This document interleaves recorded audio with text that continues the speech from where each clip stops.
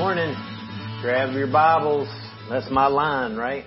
You know what? I'm not even sorry about that. Grab your Bible. It should start that way every time. I would think that should be the first words out of my mouth, but, grab your Bible. Turn to Daniel chapter 4, and we're going to jump straight into the Word today. I've been talking about a series on emotional well-being, emotional health, and what the Bible says about it, calling it Can't Help How I Feel. And addressing that. Is that true? Can we not help how we feel? Well, you can go back and look at what we talked about already, but today kind of brings us to the last one in this series, and then we'll get into Christmas for a minute. And going into next year, we're going to be live in a location. So God has blessed us with a place finally, and we're excited about that. We'll share more about it. It's on University in Northwest Tempe, so we'll give you more details very soon, but that's a done deal, and we're pumped. But for now, we'd love for you to come hang out with us. Hit us up online. We'll tell you how to find us. You can contact us through social media, email, all that stuff, and we'll tell you where we're at. We are meeting currently in Tempe, and we'll tell you how to get there. So, but yeah, that's what's ahead. Anyway, we're working through this. Can't help how I feel. And today, as we close this out, we're going to look at probably the most common, I think, emotional struggle, and that's with pride. And I'm calling this DEHUMANIZER, which is a pretty heavy statement, but there's different kinds of pride. There's different expressions of pride, no doubt. But at the core, pride is about self, right? Well, I think we would all agree that. It's not just accepting praise. It's something that's in your heart, whether you acknowledge it or not. It's in there. It's a mother sin because it births other sins. It's a gateway sin because it opens the door to so many other sins. And the chief of which is idolatry.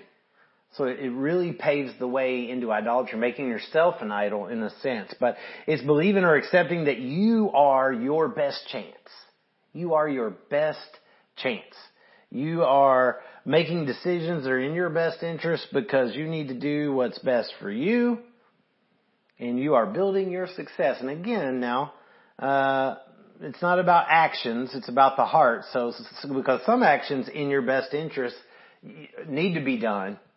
They're important, they're necessary. But what we're talking about, what's in the heart, something that's different, something that's in there that weighs out those decisions and those goals and those strategies in a way that glorifies you. So we're going to read Daniel chapter 4, verse 28 is where I'm going to jump in here and read. And then that's where we're going to land. Looking at Daniel. So chapter 4, let's see, verse 28. That's on the next page. That's why I can't find it. Here we go. All this came upon King Nebuchadnezzar at the end of 12 months. He was walking on the roof of the royal palace of Babylon. And the king answered and said, "Is not this great Babylon, which I've built by my mighty power as a royal residence and for the glory of my majesty?" While the words were still in the king's mouth, there fell a voice from heaven. "O King Nebuchadnezzar, to you it is spoken, the kingdom has departed from you.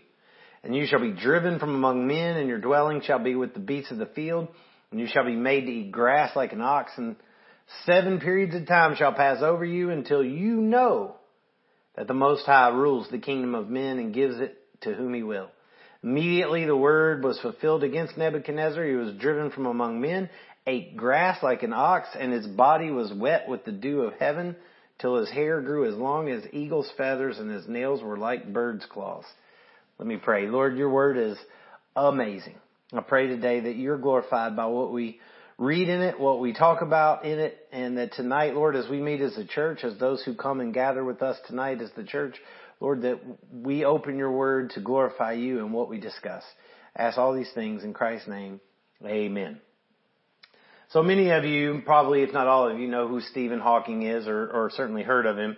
He's a pretty famous professor who gained a PhD in applied mathematics and theoretical physics. He was a cosmologist focused on general relativity and a professor at Cambridge, an infinite amount of things to look up if you want to study up on him. But he allowed for the existence of God as a scientist. He did allow for the existence of God. He just didn't believe in him per se. And he celebrated the accidental universe idea. That's what I'm calling it. Kind of the Big Bang idea. He even disagreed with it a little, but kind of coming from the same idea that the earth just was the universe is a happy accident that occurred. And he celebrates the great ability of mankind through science.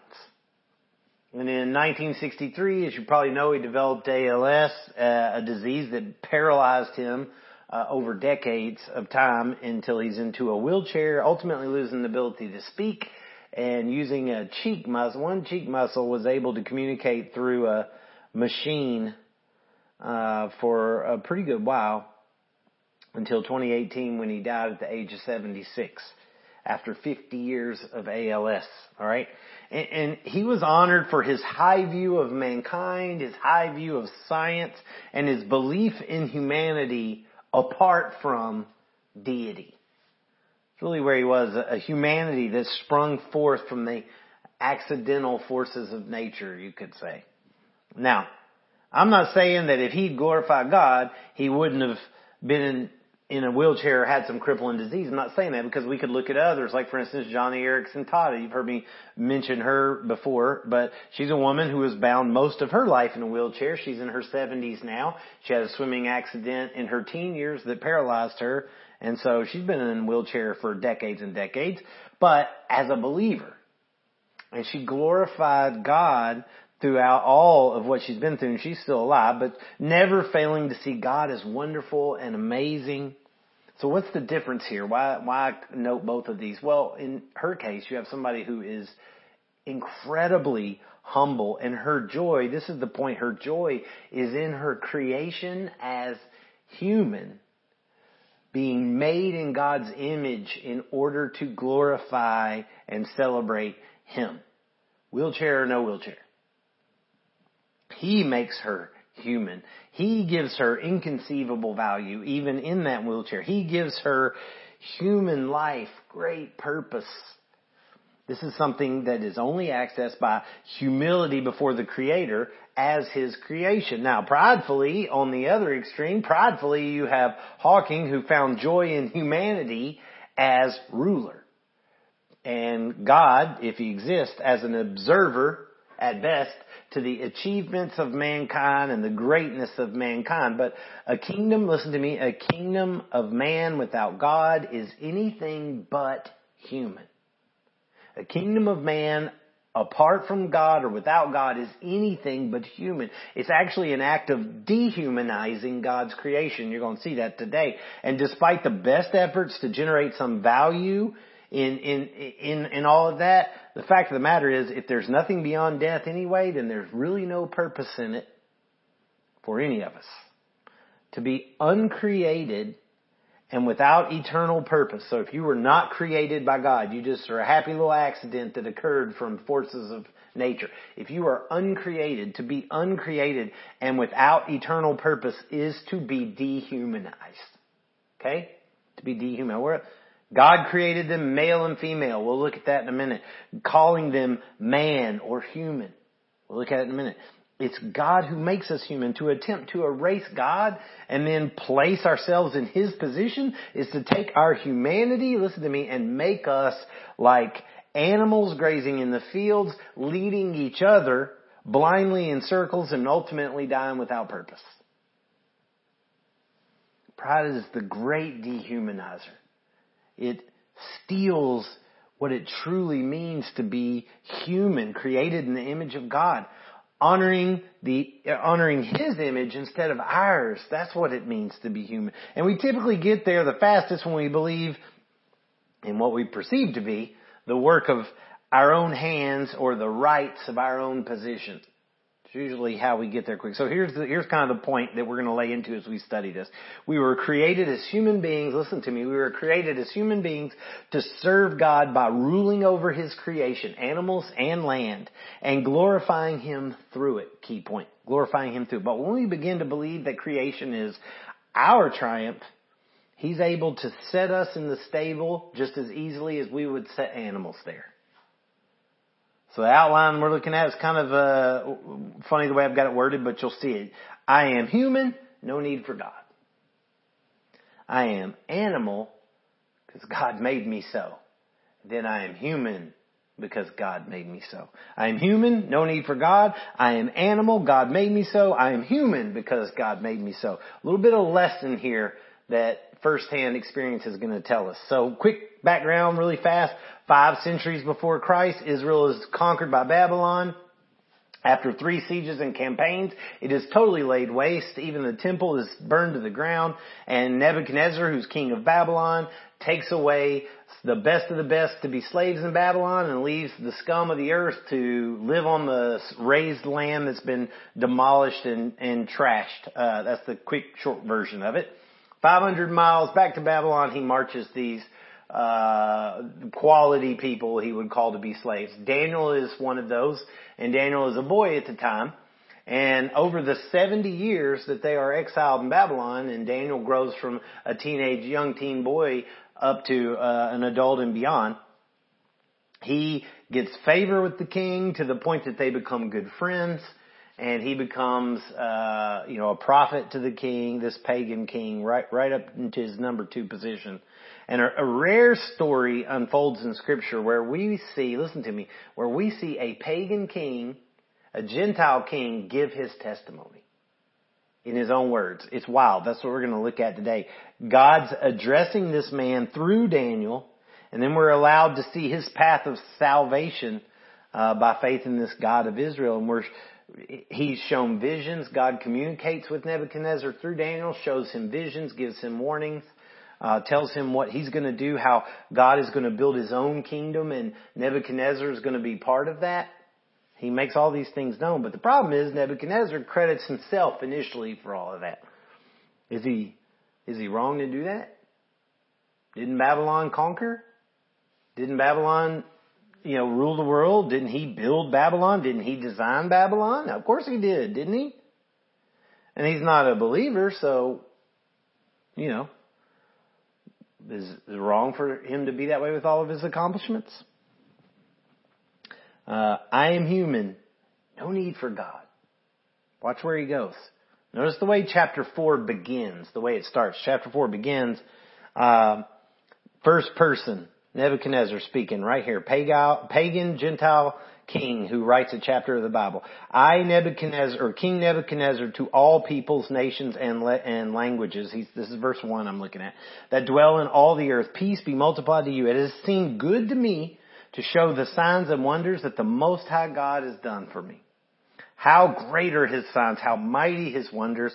His kingdom is an everlasting kingdom, and his dominion endures from generation to generation. Move my glasses. What made this pagan king say that?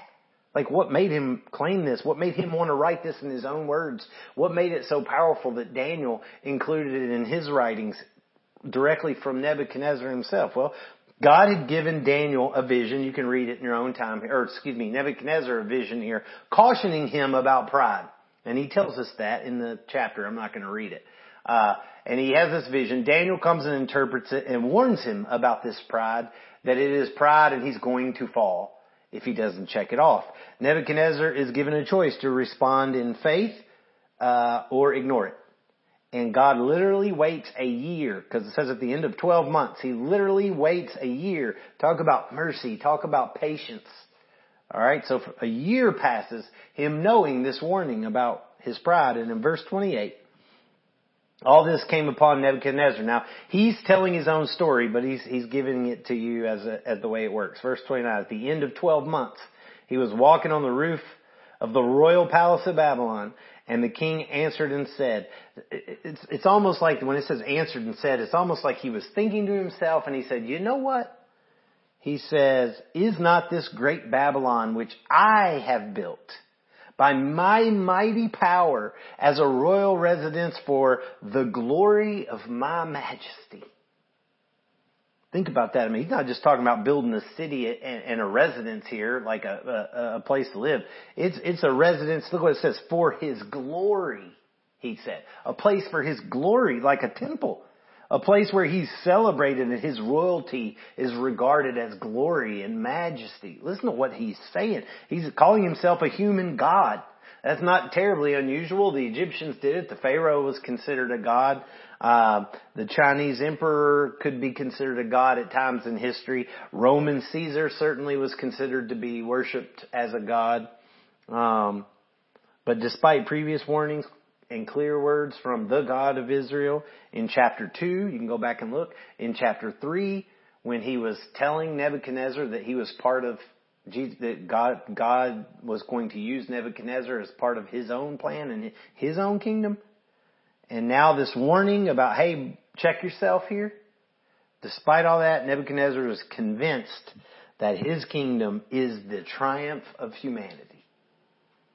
The wonder of the world, his own ability for his own glory. You don't need for God here unless he's looking to recognize me, Nebuchadnezzar, for my glory. That's right where he's coming from. And don't get too quick to hate here. Don't get too quick to hate here. What are the things in our life that if you're honest, you know God blessed you with, but it's part of my kingdom and I want people to see I have it. I want people to know I have it. Some things, you know why? Because I worked hard for it. I saved a long time for it.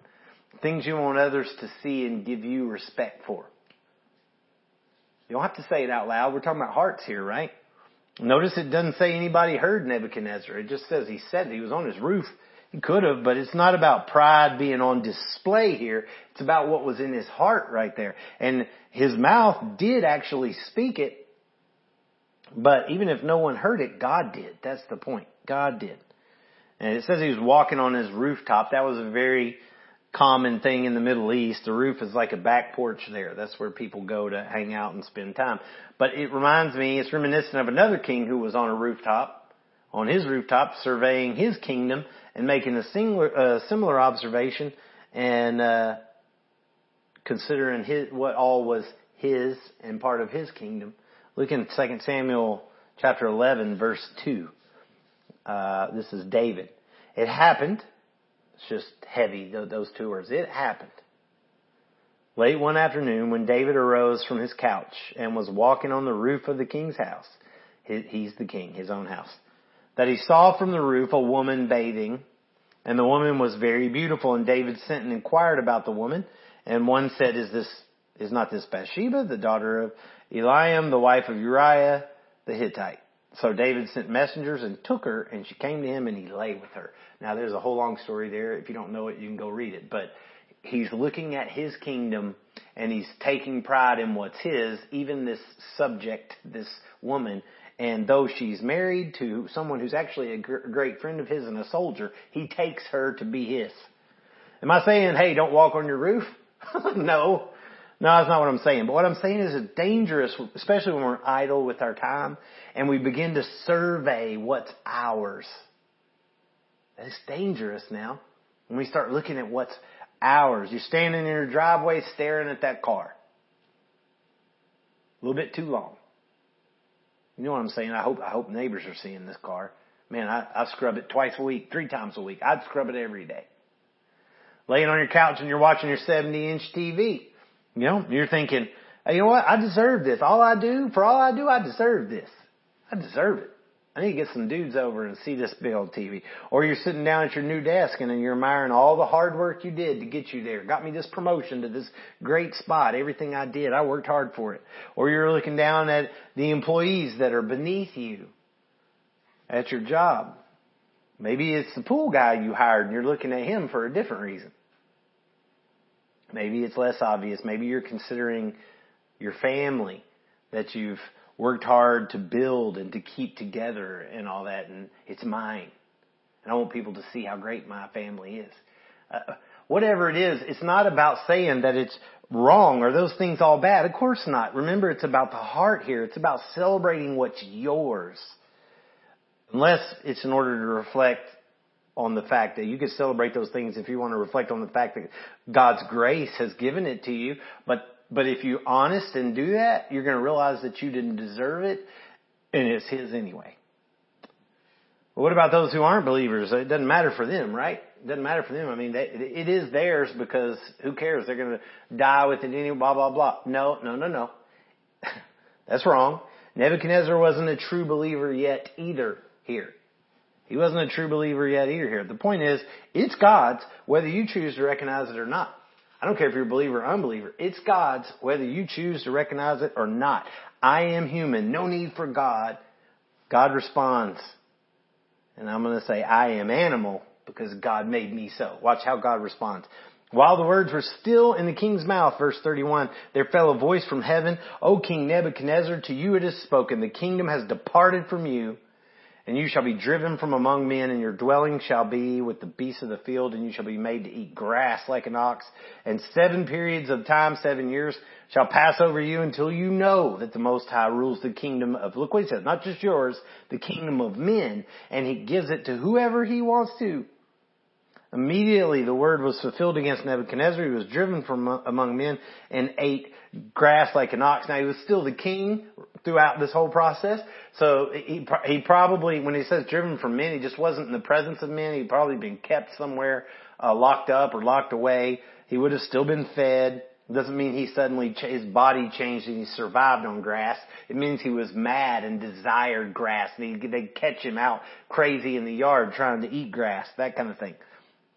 And his body was wet with the dew of heaven, which means he was running around in the dark hours of the night, naked, till his hair grew as long as eagle's feathers. It was matted and long, and his nails were like bird's claws, uncut, jagged. This man went crazy, to say the least. Let me ask you a question. What do these world kingdoms have in common? Let me give you a few. Babylon, the one we're talking about, Egypt, Assyria, Persia, Greece, Rome, all world kingdoms. Not like the United States of America, not world power, world kingdom. They ruled the known world. I'll tell you what, they were all built on great man's dreams and great men's pride. And they are all fallen. Now, I know Rome's still there, I know, but it's not a world power. They're all fallen. They're all fallen. God is able to humble all. To give to who he will and to humble who he will. And he will humble all. Besides this moment with Nebuchadnezzar, I give you a great verse. You probably know it. Philippians 2:9. Therefore God has highly exalted Jesus and bestowed on him the name that is above every name. Look, so that at the name of Jesus, every knee should bow. All of them will bow in heaven and on earth and under the earth. And every tongue will confess that Jesus is in fact Lord to the glory of God the Father. Even as believers, we want to argue about Jesus being Lord. And you may be like, what? What are you talking about? Oh, sure. You can listen to how people try to explain what it takes to be saved. There's an argument running around now. John and I were just talking about this with lordship salvation. And the argument is that, can you be a Christian and not be a disciple? Or that Christ may save you, but for it to be genuine, you have to make him Lord of your life. That's the language, to make him Lord of your life. And as good as that sounds, guess what? If you're making him Lord of your life, then you are Lord of your life. You're certainly Lord of him because you're making him to do something. He is Lord of your life, my friend, whether you admit it or not. You don't have to acknowledge it. I can tell you right now, he is Lord. He is Lord. He is Lord of Charles Manson's life while Charles Manson was on the earth, and he's certainly Lord of him now because every knee will bow and call him Lord, no matter what. Christ is Lord of all creation at all times, even angels and demons. What people fail to do is not make him Lord. They fail to surrender to him as Lord, to admit, as Paul did, that even as he's writing the book of Romans, Paul is saying, in me dwells no good thing. In chapter 7, verse 18, he says those very words. Rather than seeking achievements, listen to me, dying to self is the path to salvation. It's not about what we do or what we assign or it's dying to self is the path to salvation. Jesus said it himself. You want to be my disciple? Take up a cross. Taking up a cross doesn't mean putting on some hard work. It means dying. People died on crosses. That's all they did. That's the only purpose. Nebuchadnezzar had made these bold statements that sounded like genuine faith before. We'll look at them in a minute. Twice he'd made bold statements when God had done things in his life, but still now here he is on this rooftop celebrating himself. Despite these statements about faith and about celebrating God. Here he is celebrating self. And in a sense, God made Nebuchadnezzar feel the ugliness of his pride. The animal-like stubbornness of it. He had a year and still he hung on to this. The beast that pride makes all of us. It makes us all that way. The foolishness of thinking that we are somehow above God in our accomplishments is like a mule trying to say he's above a man because he hauled a stone up a hill that a man is building a palace out of. It's absolutely humbling right here. Now you're not a king. Now you're not in charge. Now you're not even around people. Now you're not human. Now you're an animal. Because nothing was ever yours to begin with. And I can take it, God would say, just as easily as I gave it in a split second. God's not just punishing him here, though. He's teaching him something. He is equipping him. And most importantly, he's saving him. Watch this. I am human, no need for God. I am animal, God's made me so. But then I am human because God made me so. Watch this. At the end of the days, verse 34.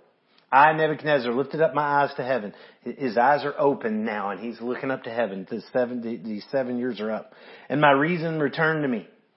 And look at this. I blessed the Most High, and I praised and honored him who lives forever. For his dominion is an everlasting dominion. His kingdom endures from generations to generations. All the inhabitants of the earth are accounted as nothing, and he does according to his will among the host of heaven, even among the angels, and among the inhabitants of the earth. And none can stay his hand or say to him, what have you done? Nobody can stop him or question him. Nebuchadnezzar's not making Jesus the Lord of his life here. He is recognizing that he is sovereignly Lord of all, including him. He's recognizing that God is absolutely sovereign. And that brings us to truly understand what it means to be created. If he's truly sovereign and he created everything and he rules over everything, then to be human is to be by design, with purpose. I mentioned it already, but look back in Genesis chapter 1, verse 26. It says, then God said, very beginning, as he's creating everything, let us make man in our image after our likeness. Let them have dominion over the fish of the sea and the birds of the heavens and over the livestock and over all the earth and over every creeping thing that creeps on the earth. So God created man in his own image. In the image of God, he created him. Male and female, he created them both. And God blessed them, and God said to them, be fruitful and multiply and fill the earth with his image.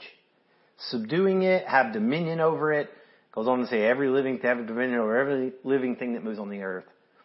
This is what being human is. It's being in the image of God. Being an object for drawing worship towards him.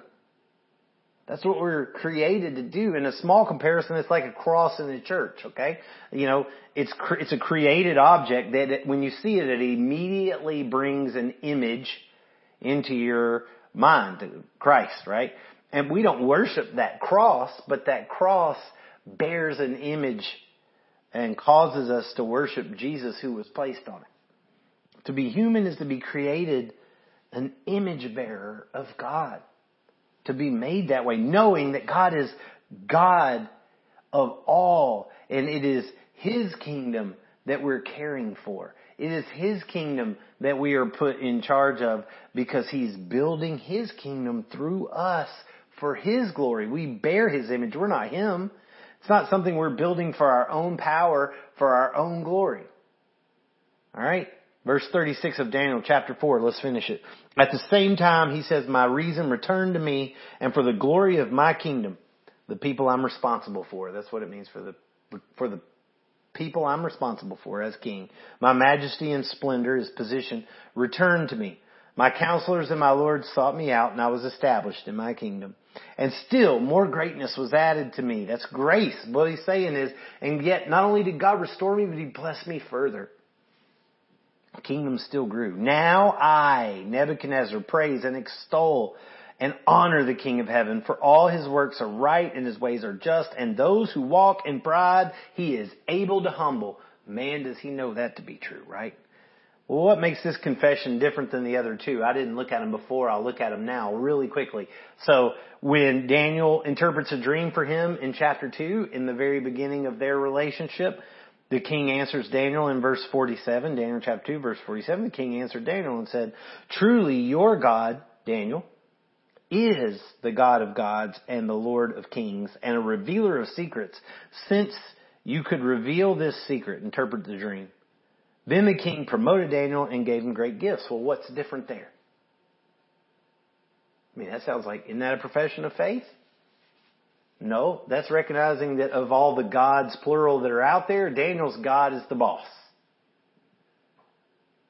And he rewarded Daniel for it, buying favor with Daniel's God. It's not Nebuchadnezzar's God. And then shortly after that, in chapter 3, you have Shadrach, Meshach, and Abednego that he throws into the fiery furnace. God walks among the fire with them and delivers them out of the fire unharmed.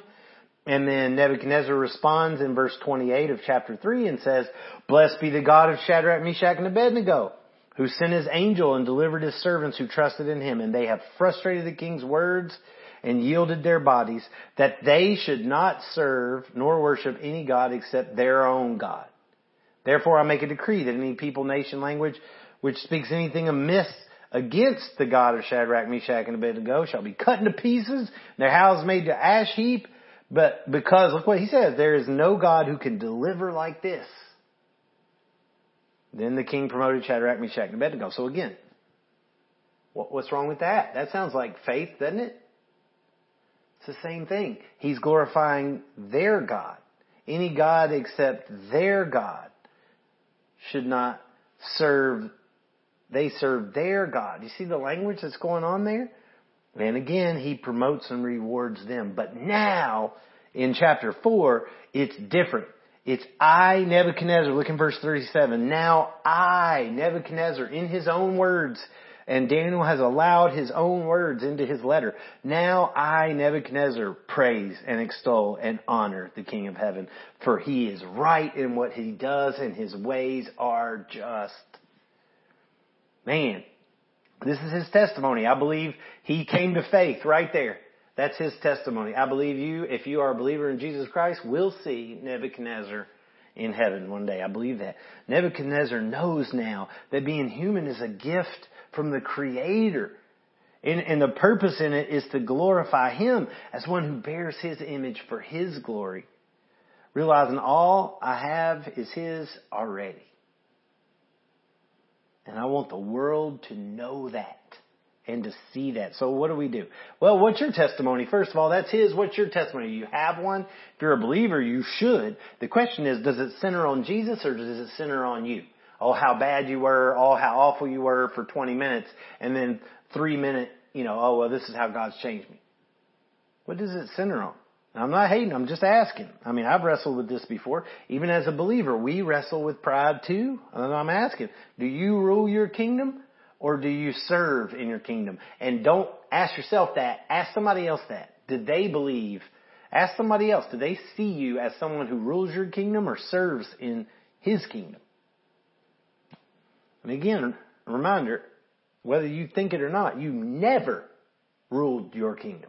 You have never ruled your kingdom because God is sovereign. He rules all kingdoms, all of them. So what do you do? Well, how do you wrestle? What do we do practically to deal with pride on this level? Well, if you're a believer for certain, practice thanking God daily. Well, do it anyway, but I'm saying if you're a believer, you should be. Practice God daily. I'll give you some things to thank him for daily that'll help you. Oxygen. You take that for granted big time, but all he's got to do is unplug that and you're done. We're all done. It doesn't matter what you have. So thank him for oxygen every day. Thank him for the sunshine. Thank him for the rain. If it doesn't rain, we don't have food. No crops, nothing for animals to eat. We have nothing. We starve to death and die. Thank him for those things, man. Those are things that remind you that he is absolutely sovereign at all points in time, no matter what you have or don't have. Thank Him for the ozone. Thank Him for the tilt of the earth to be imprecise. Thank Him for the distance of the earth from the sun, the speed and rotation of its rotation. All those things. Thank Him for His precision in creating. Thank Him that no direct asteroids have hit and wiped out the planet, or sunbursts or whatever it is. Thank Him for those things. Then move to your things that are personal. Thank Him for your TV. If you got a 70-inch TV, wow, but thank Him for that. You know what I'm saying? Thank Him for your job. Thank Him for your family. All the time. Not once, all the time. Thank Him for your couch. Thank Him for your yard. Thank Him for your dishwasher. Thank Him for your washing machine. Whatever it is. Thank Him for sleep. Thank Him for your mobility if you're able to get around. Not everybody is. Thank Him for that. Thank Him for exercise if you're able to do that. Not everybody is. Thank Him for sight, smell, taste, hearing, feeling. If you've got all of them, thank Him for all of them. If you don't, thank Him for the ones you got. The more you practice this, the more you strip yourself of pride in your possessions and your achievements. It just naturally happens. And consider then ways you can be a visual image bearer.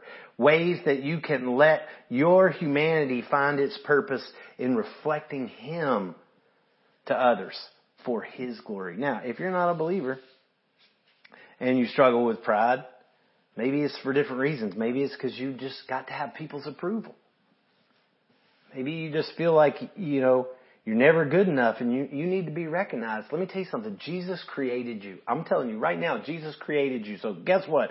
That alone gives you infinite value, regardless of what anybody says. Jesus loves you. That means it doesn't matter what anybody says. Jesus died for you. That means you have nothing to fear in gaining His approval if you surrender your life to Him. Jesus rose from the dead. That means, listen to me, that means that no power or disapproval of man can ever take you out of His hands, even in death. Recognizing these things is something Jesus called being born again, and it's accessed by faith. Can you admit who you are? Do you know that you're somebody who wrestles with pride or any number of sins? Can you say, honestly, I'm a sinner, Lord, and I don't want to be anymore. I want to repent. I want freedom from sin. I hate the guilt and the weight of it. I want it gone. Can you say that? Can you acknowledge that that's who you are and say, I'm ready to turn from it? Can you believe? So can you know who you are, and can you believe in who He is? A loving God who is alive and who has died for your sins and risen from the grave, who is the creator of all things and made possible for you as His creation out of love to be with Him. Can you recognize that's who He is? And can you trust in that accomplishment that was good enough? That though you'll never be good enough on your own, what Christ did on that cross, dying for your sin and defeating death by rising from the grave, that's enough. Can you do that? If you can, tell Him. And then tell us. Lord, we love You, we thank You, we worship You, and we praise You. God, help us to be faithful to You, to Your Word, and help us be grateful for the many things that You've given us, and just rule pride out of our lives, Lord. We ask these things for Your glory in Jesus' name. Amen.